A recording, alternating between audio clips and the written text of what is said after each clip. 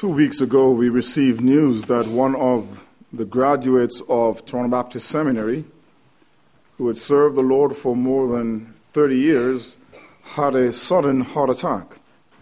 And his wife reported afterwards that the doctors conducted a series of tests and found that the blockages were more serious than they had considered at first. And so the only remedy would be heart surgery. I think about that. I think that life is filled with lots of bad news. Some of us will file our income taxes and we will get bad news that instead of the government being generous to us, we must be generous to the government. It would appear that for every good news we receive 5 bad ones. But for Christians, we have the ultimate good news. That is the good news of the gospel. The good news of salvation that can never be tarnished or taken away. And although we are busy with many things in life, we must never lose sight of the paramount importance of the gospel. And this is one of the important themes, the gospel, in the book of Philippians. I know that many consider Philippians as the epistle of joy, and it is sure that the Apostle Paul, more than any other epistle, deals with the theme of joy. But it is often easy to overlook that this is an epistle that says much about the theme of the gospel. The apostle writes this epistle to friends, to thank them for their gift. And after the initial greetings and thanksgiving in chapter 1, verses 1 to 11, he deals with the matter of his own imprisonment in verses 12 to 18. He expresses confidence that though he is in prison in Rome, that his trial will result in his deliverance, his release, and his final vindication, that God will answer the prayers of the Philippians, and through the help of the Spirit of God, he will be released in verse 19. But then he contemplates the possibility that his trial in Rome might result in his death in verse 20. And he expresses confidence that whether he lived or died, that Christ would be exalted in his body. And he expresses the guiding principle, the driving principle of his life. For me to live is Christ, and to die is gain. He candidly reveals after that he's torn between 2 conflicting desires. That on one hand, he desires to depart, that is to die, and to be with the Lord, which is far better in verse 23. But he concludes that he will remain for their progress and joy of faith. That, in other words, he wants to go on to heaven, but he believes that God will keep him there for the progression of their joy and faith, that is the Philippians. Then in verses 27 to 30, the writer pivots from a description of his own circumstances, his imprisonment, to deal then with the exhortation which concerns the gospel. And he says, only let your conduct be worthy of the gospel of Christ, so that whether I come and see you or am absent, I may hear of your affairs, that you stand fast in one spirit, with one mind, striving together for the faith of the gospel. And I want us to deal then with this matter of the gospel, as it is revealed in this chapter. Whatever we might say regarding the gospel, first we must recognize that the gospel contains a specific content, that is Jesus Christ.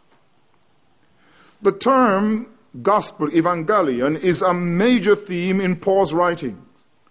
Of the 72 instances of the noun evangelion in the New Testament, 64 of these occur in the Pauline epistles. In our passage, or rather in this book of Philippians, in this 4 chapters, Paul will make 9 references to the gospel, to evangelion.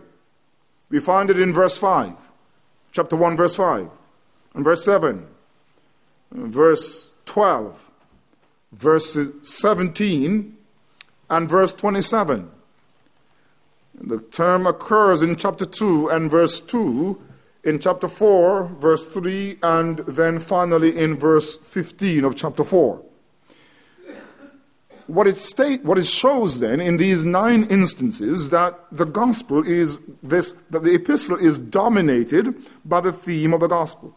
In fact, in the very first chapter of Philippians, the term evangelion or gospel occurs 6 times. Just by the weight of the evidence, it is clear that this is a major concern of the Apostle Paul. Now, one of the things that we need to recognize is that the term evangelion or gospel means simply good news. It was a term that was used in ancient Greece. The gospel or evangelion in a Greco-Roman world could refer to the birthday of the god. And Augustus, in the emperor cult, was seen as a god. And so his birthday would be seen as gospel, good news. The coronation of a new emperor was seen also as good news. Even the speech of the emperor was also called gospel, good news. But when Paul uses evangelion or gospel, it is unlikely that he uses it or draws upon Greco-Roman usages. Rather, it is more apparent that the gospel, as Paul perceives it, falls in line with the Septuagint, the Old Testament translation of the Hebrew into Greek, where the verb for gospel is used to herald the Lord's universal victory and his kingly reign in passages like Psalm 68, verse 12, or 69, verse 2, or Isaiah 41, verse 27, or 52, verse 7. What I'm saying is that Paul, when he uses gospel, that we must not see then the basis of the usage merely in Greco-Roman culture, but rather in the Old Testament scriptures. One of the things I think that is unique in Philippians is that the Apostle Paul nowhere specifically explains the gospel. He does not define evangelion. And perhaps the reason he does not define it, it is because he uses it as a technical term that was understood by his hearers. But one of the things I think that becomes clearer is that for the Apostle Paul, whatever we may say of gospel, that the gospel is bound up with the person and work of Christ. If you go down to verse 27 of chapter 1, he says, only let your conduct be worthy of the gospel of Christ. That genitive of Christ explains that the gospel is related to Jesus Christ. What is distinctive about the Christian gospel, it is the good news of Christ. We may flesh this out further to suggest that the content of the gospel, the good news of salvation, is that which God has provided through the crucified and risen Christ. The Apostle Paul says, moreover, brethren, I declare to you the gospel which I preached to you, which you also received, in which you stand, and by which also you are saved, if you hold fast that word which I preached to you, unless you believe in vain. For I delivered to you first of all that which I also received, that Christ died for our sins according to the Scriptures, that he was buried, and that he rose again the third day according to the Scriptures. Here we have a clear description of the gospel in 1 Corinthians 15, verses 1 to 4. The gospel begins with an unflattering portrait of man as sinner and separate from God, that our sins have driven a wedge between us and God. That sin is not merely a series of wrong choices or moral missteps, but it is a bent or a disposition of the heart, an innate godlessness and self-centeredness which exalts itself above God. That sin at its base of operation lies in the flesh and brings all under the condemnation of the law. And as such that we are not only sinners, but that we are helpless, incapable of delivering ourselves.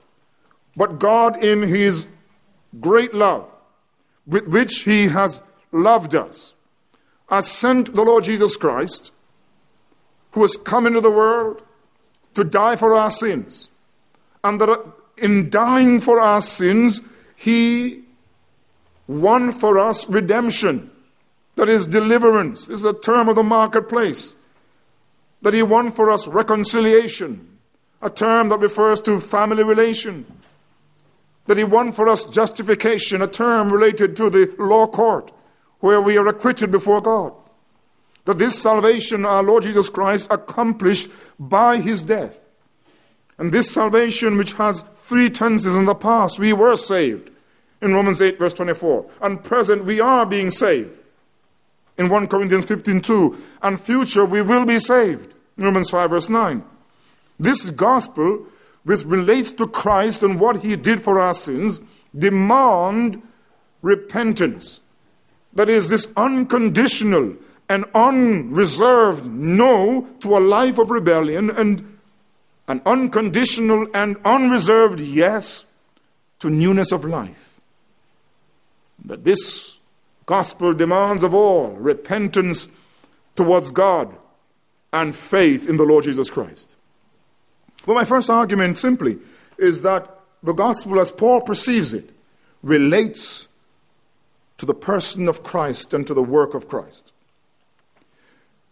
But as you look at the book of Philippians, and particularly this first chapter with its 6 references to the gospel, not only must we find that the gospel in its content is related to Christ, but that the gospel involves believers' active participation in order for it to advance. This is something that the Apostle Paul makes clear, perhaps clearer here in this first chapter of Philippians than he's done anywhere else. The gospel has as its content Jesus Christ and the work that he has done. But the gospel, according to Paul, involves believers' active partnership in order to advance the gospel in the world.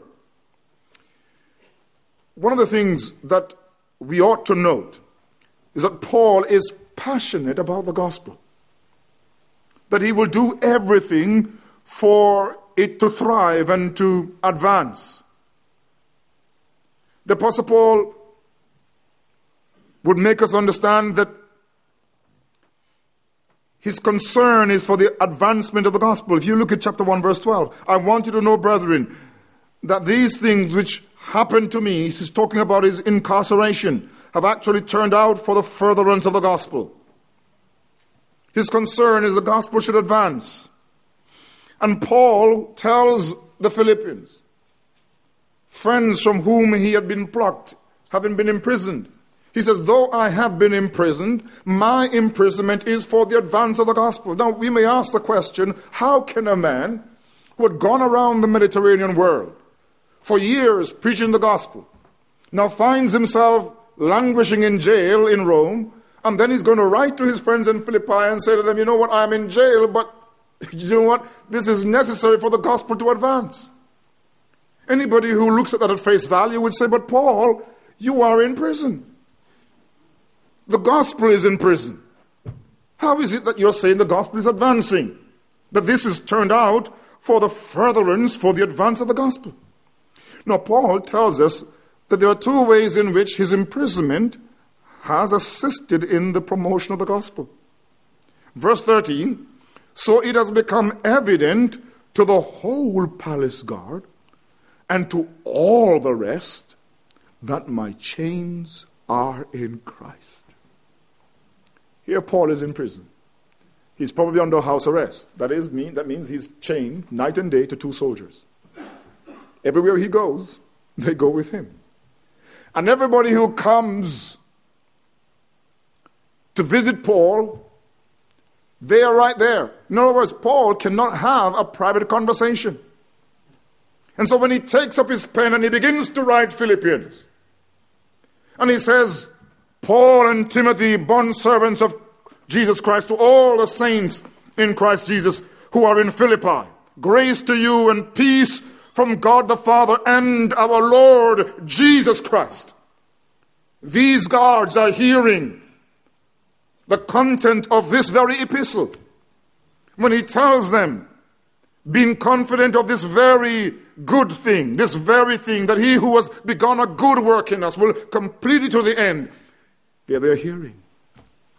All of his writings and all of his witnessing to the gospel, these guards in Rome are hearing. And so much so that Paul can tell us later on that he can send greetings to those who belong to the household, that is, to the family of Caesar himself.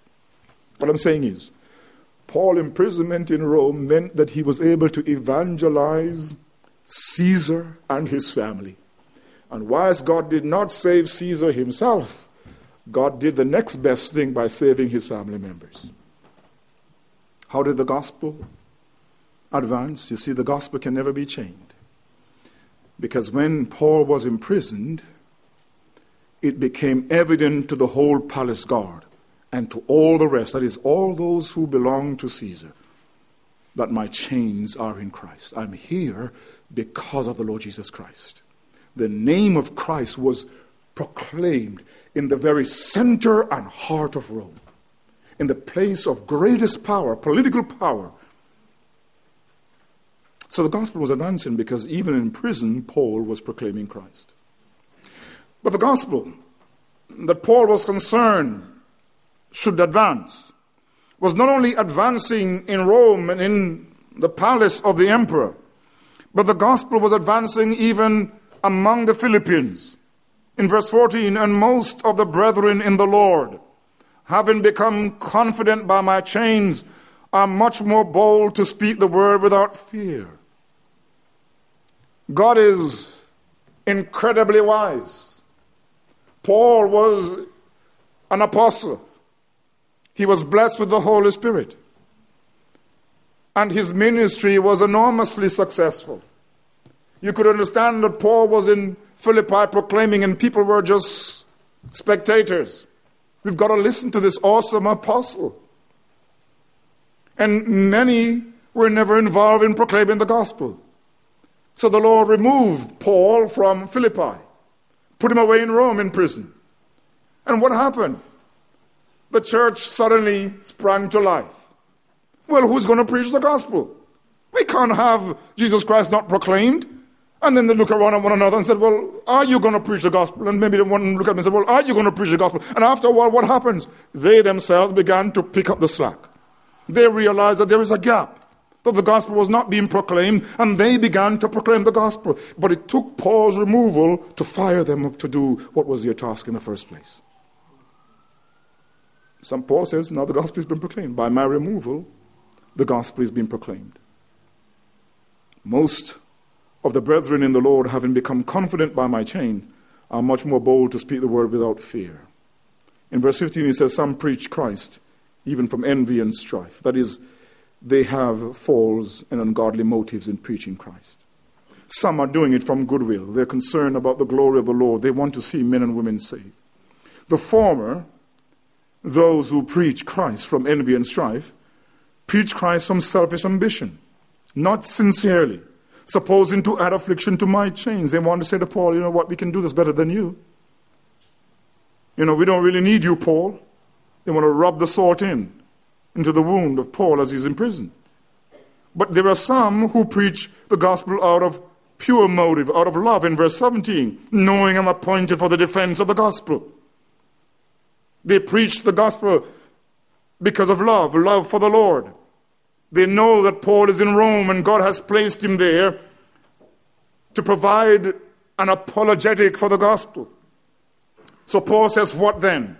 Only that in every way, whether in pretense or in truth, whether men are preaching the gospel from false motives or pure motives, whether in pretense or in truth, Christ is preached. You see, the heart of the gospel is proclaiming Christ. Christ is preached. And in this I rejoice, yes, and will rejoice. He says it doesn't ultimately matter why people are preaching Christ, but so long as they are preaching Christ, I will rejoice. And I will go on rejoicing. Why? Because Christ is proclaimed. I won't worry about motives. I'll leave that to God. But Christ is being preached. You see, Paul is greatly concerned for the advancement of the gospel. But one of the things that become evident to us as you read this passage is that for the gospel to advance, it requires partnership.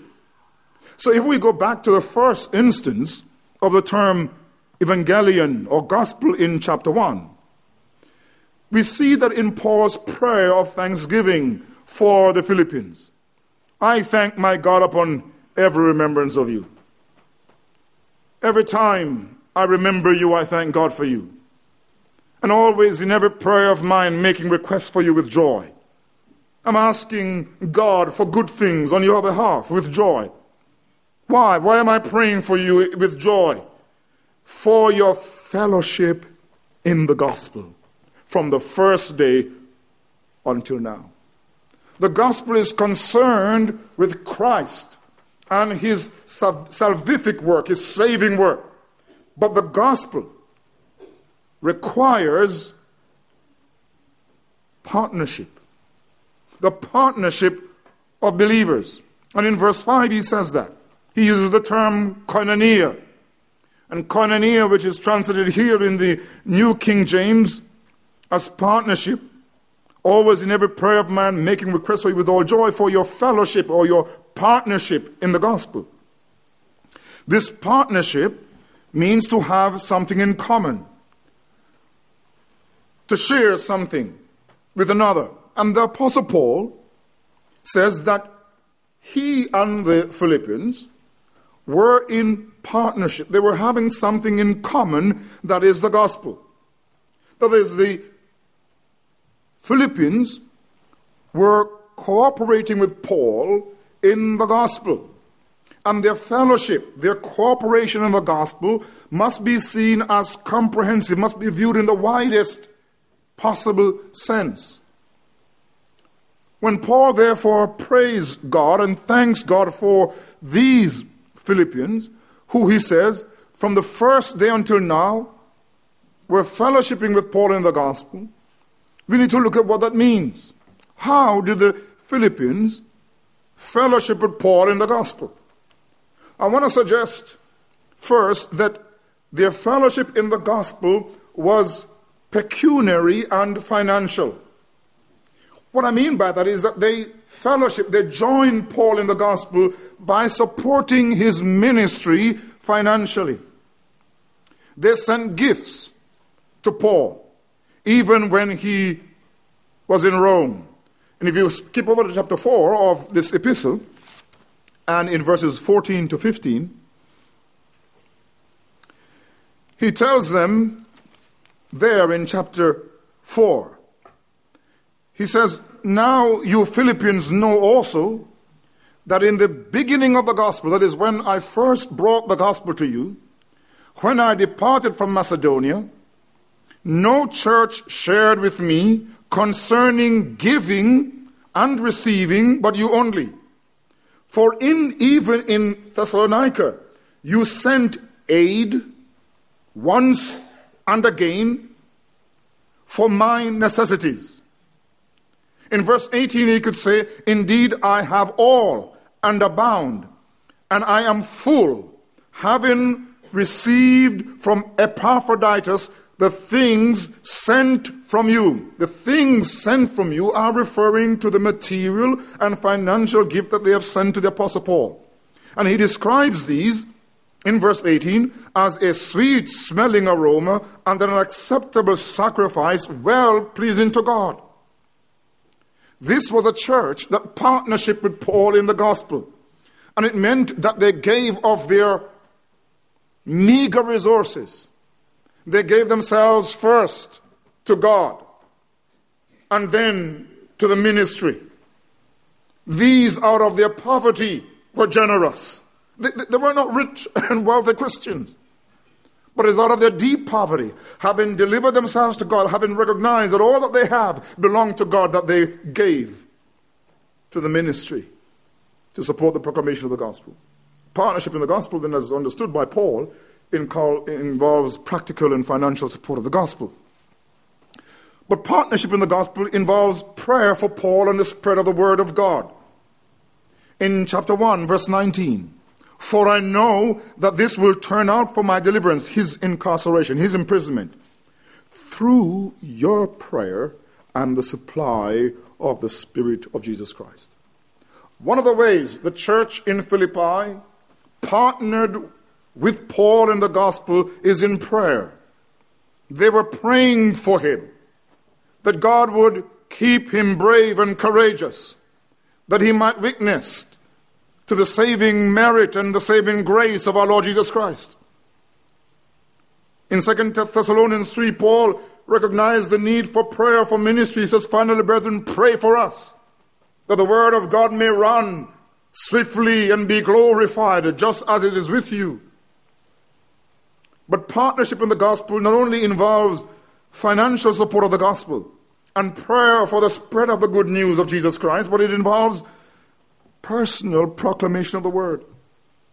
Again, if you go back to the passage of which I've just looked at, Paul says after he departed from Philippi, many became bold in their witness. One of the ways we partnership in the gospel is not just by giving money and by praying, "Lord, please use those who are preaching the gospel," but we ourselves witness and speak to the good news of Jesus Christ. This is what occurred in Philippi. They took up the mantle. They proclaim the Lord Jesus Christ. And so Paul saw them as partners in the gospel.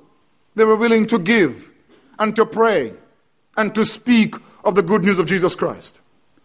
And Paul recognized that in their preaching of the gospel, even though their motives may at times be questionable, he subordinated his personal interest to the wider interest of the gospel in order to see it advance. The gospel concerns the Lord Jesus Christ, but the gospel involves partnership and partnership of God's people.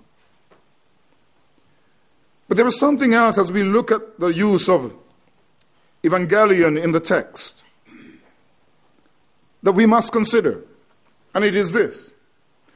The third, the gospel places an inescapable obligation on believers to conduct themselves in a manner worthy of it. And this is what we see in verse 27. Having talked about his incarceration, having talked about the prospect of his deliverance, he says, "Only let your conduct be worthy of the gospel of Christ." This one thing, he says, you must do. Only this one thing. Let your conduct be worthy of the gospel of Christ.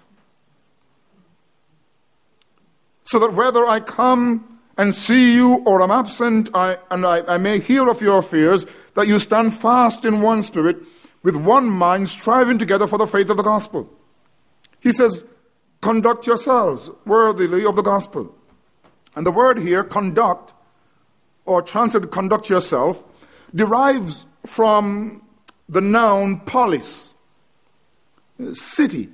And it really means your citizens. The main verb conduct yourself means act as citizens.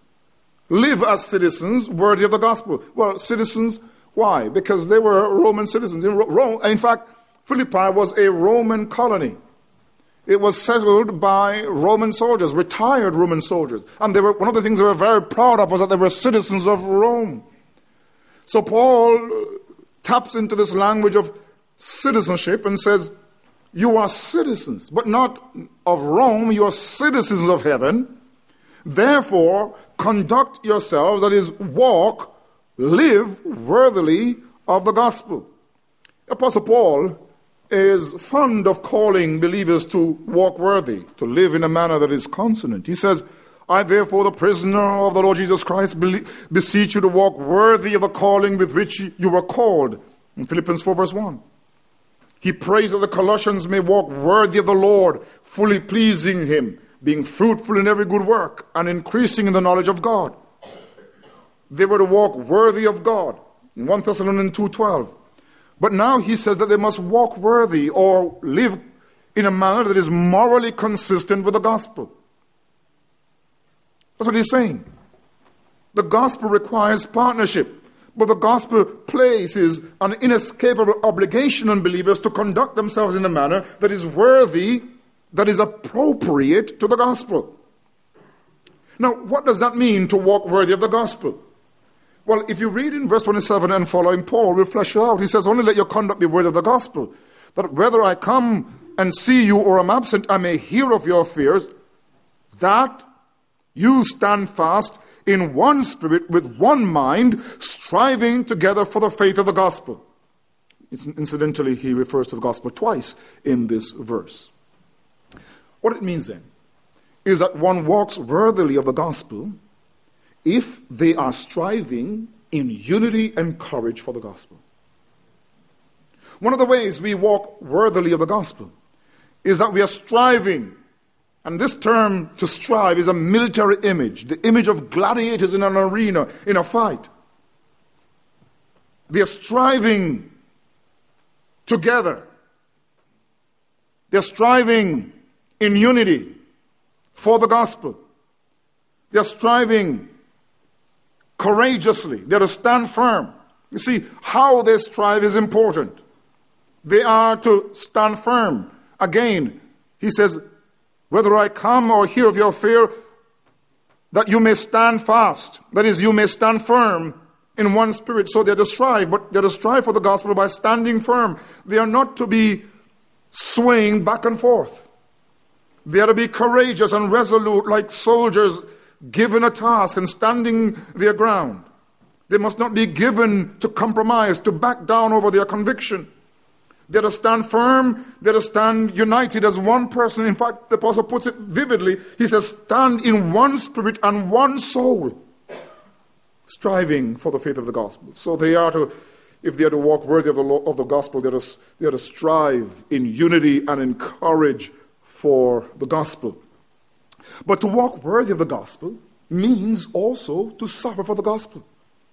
And so in verse 28, Paul goes on and says, and not in any way terrified. And that's the language of being spooked like a horse. Never been spooked by your adversaries, which is to them a proof of perdition, condemnation, but to you of salvation, and that from God. He goes on in verse 29, for to you it has been granted on behalf of Christ not only to believe in him, but also to suffer for him. And so Paul says, you're to stand firm for the gospel as you strive for it. You're to stand united. But if you're walking worthy of the gospel, you ought to be willing to suffer for it. And the first thing you must not do negatively, you must not be spooked. You must not be terrified. You must not run away like a horse that is scared. You must stand your ground. And secondly, you must know it has been granted to you to suffer for the sake of Christ. It has been granted unto you to believe in Christ. It has been granted. The term granted comes from grace. You have been graced to believe. You have been given grace to believe, but you have been given grace to suffer. If you are a Christian, you are called to suffering. And in standing for the gospel, in living worthy of the gospel, you must be prepared to live and to die for the gospel. And the only way you can do that is to know that the same God who has graced you to believe, graced you to be saved, has also graced you to suffer. There are times when we hear stories of Christians who have gone through the fires And you would expect that they would become disheartened and give up. And yet they continue to praise God. Why? Because deep down, there is a fountain of grace that has been given to them, that even in the crucible, they can still praise God. You see, God graces us to believe, but graces us to suffer. And so we can say, yes, even in the midst of our tears, we may yet rejoice. You see, if you stand for Christ, there will be opposition. Proclaiming the gospel and the supremacy of Christ in that context. Can you imagine that? The Roman context was one in which people said that Caesar is Lord.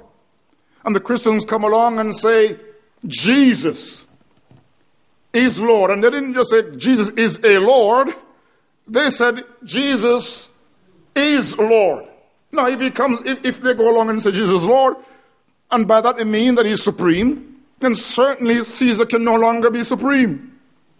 And of course, that's going to cause a minority in that kind of a world to run into opposition from the larger Roman population.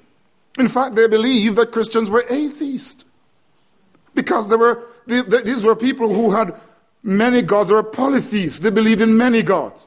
And Christians came along and said there is one God and one Lord and one faith and one baptism. And they said you are narrow and you're exclusivists. And so they were persecuted. But Paul reminds them that you must walk worthy of the gospel, and to do so you must be prepared to take opposition and suffering for the gospel. And Paul says that those who oppose you is a sign of their damnation, perdition, and it's a sign of your salvation. And Paul reminds them that they shared also in the same suffering that he himself has also experienced. And so I've argued that to walk worthy of the gospel means that we strive for it together in unity and that we are willing to bear suffering for it. But I would suggest to you, if you look at chapter 2, you will see that to walk worthy of the gospel means we must practice unity in humility in chapter 2, 1-4.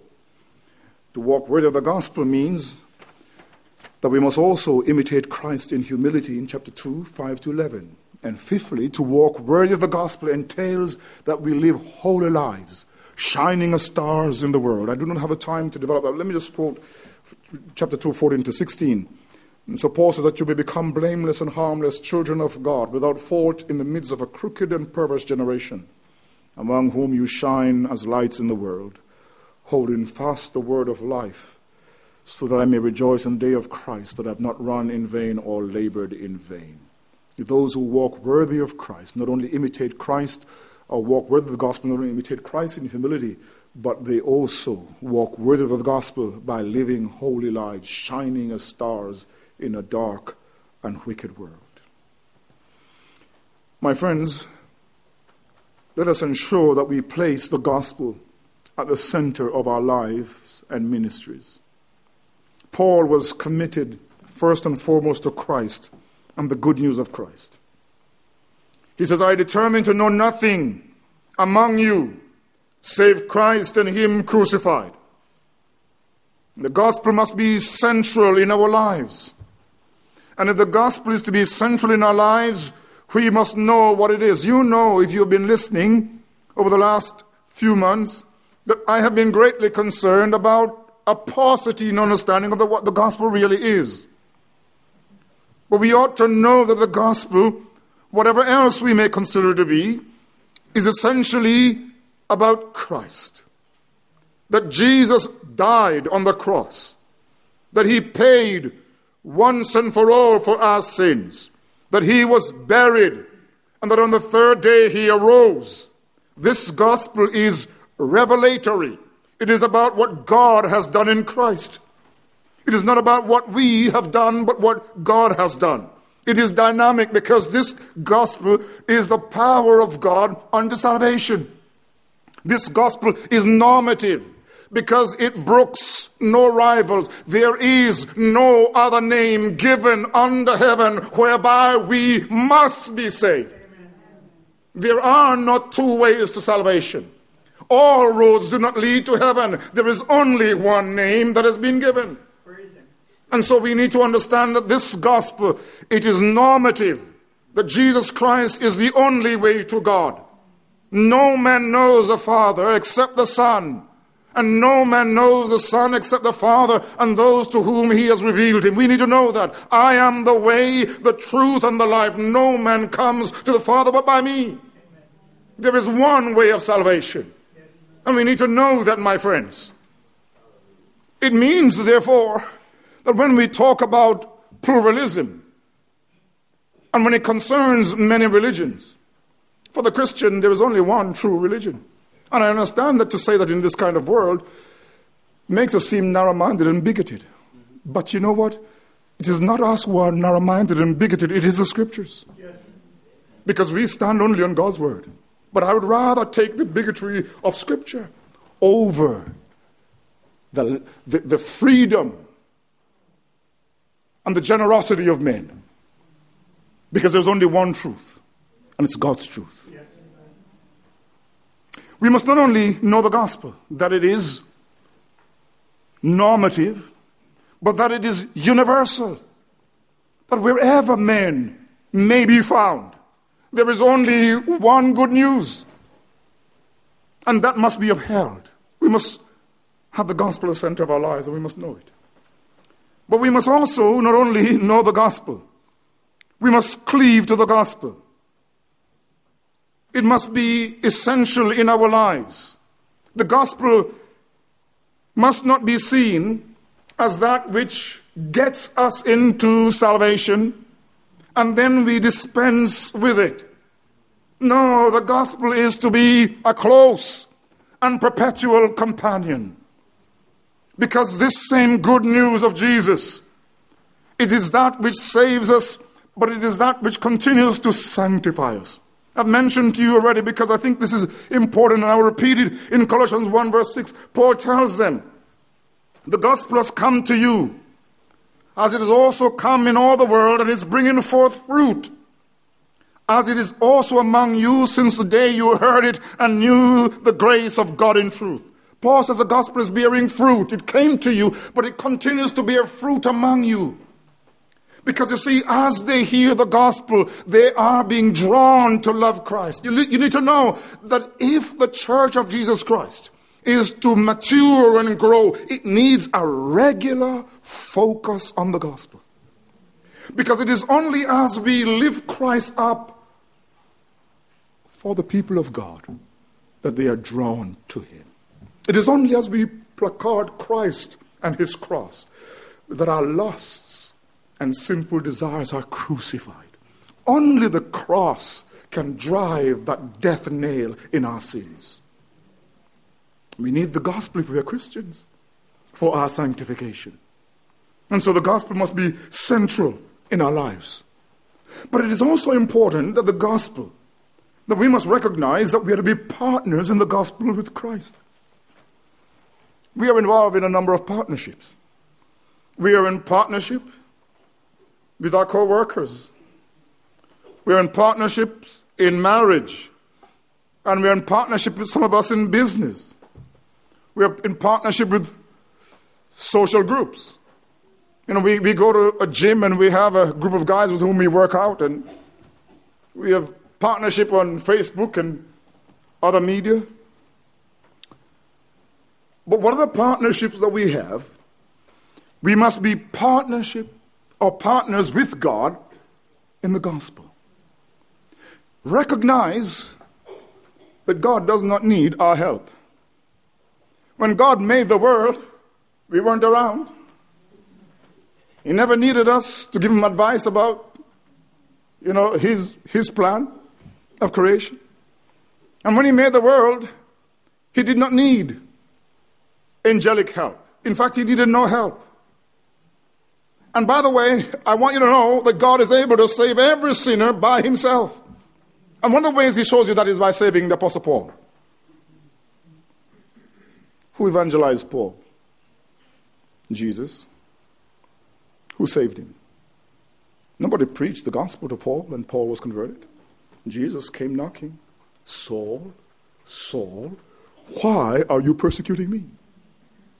It reminds us that if the Lord wants to save anyone, he can do it without our help.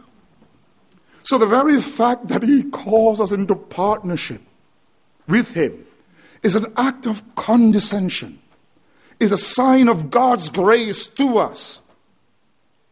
You know what it is? You're working in the garden and your little toddler comes along and sees you planting a flower and says, "Dad, can I help? Can I help?" And you dig the hole and you give him the plant and he puts it in the hole. And he thinks he has done something great and you clap him and applaud him. But really, you could put it in the hole by yourself, all by yourself. You see, God is able to work without us, but he's generous enough to involve us, to give us all the help we need, the grace that we need to evangelize, to work. God provides the strength. God provides the gifting to evangelize. And although he provides all that we need to evangelize, he turns around and blesses us for it. In other words, he blesses us for what he has worked in and through us. But we need to be partners in the gospel. We need to know that we are not saved apart from the grace of God in Jesus Christ. And that will require that we give generously of our finances. It is important that we are charitable people, that we give to support all kinds of missions.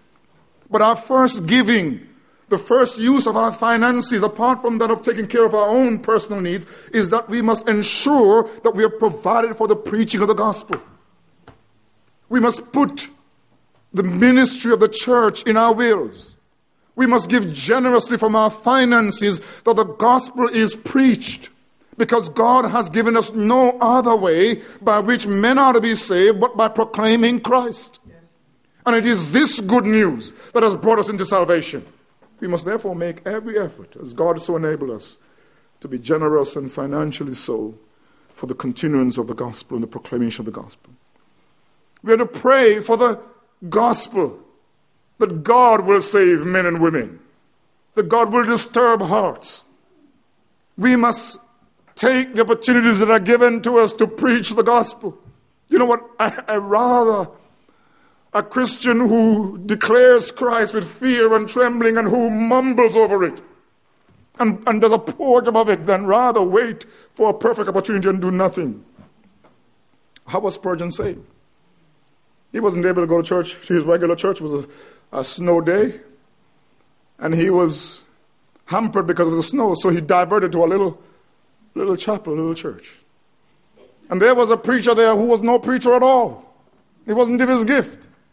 And he got up and he said, "Look to Christ." And he says, "Well, it is a simple thing. Do you know what looking is? Look." And he says, "To whom should you look?" "Well, you should look to Christ." And he looked at Spurgeon and says, "Young man, you are miserable. You need to look. It's a simple thing. Look to Christ." And Spurgeon looked. And he was saved. You need to know, my dear friends, we are not got to be perfect speakers. God used simple creatures, halting, failing creatures. The power does not reside in us, it resides in God. And when he gives you opportunities, you ought to point men to Jesus and leave the result to him. Tell them that there is in this world a Savior. We need to be judicious in our ministry and wise in our proclamation. I know my time is gone, but let me just say this. There's this pastor in a community who'd been trying to reach his family for many years, and they would not come to church. Whatever he did, however many invitations he gave to them, they would just ignore him and ignore the ministry of the church. And one day, one of them was bitten by a rattlesnake. And the young man thought he was going to die, and so he called for the pastor to pray for him. And the pastor came over and he said, "Let us pray." And he began to pray, and he said, "Lord, please heal this young man who has been bitten by this rattlesnake and change his life."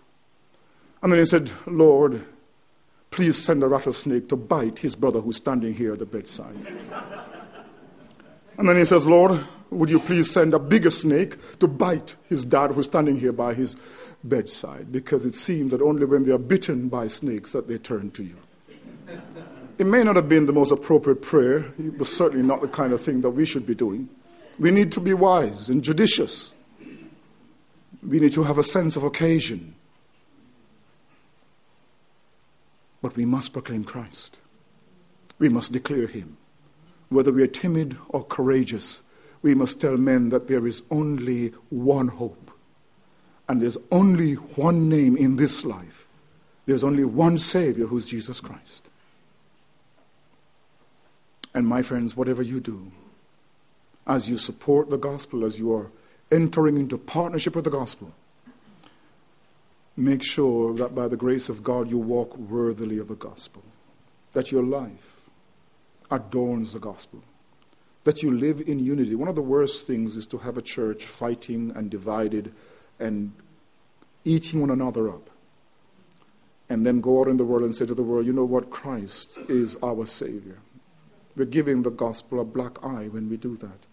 So we must make sure that if we proclaim the gospel, that we live together in unity and that we strive together in unity for the gospel. That not only do we do so, but we do so realizing that it will cost. That we live holy and godly lives. And so that by our witness, by our testimony, and by our lives, we adorn this gospel of the Lord Jesus Christ. May he place then a burden on our hearts for the gospel of Jesus Christ, for his sake. Amen.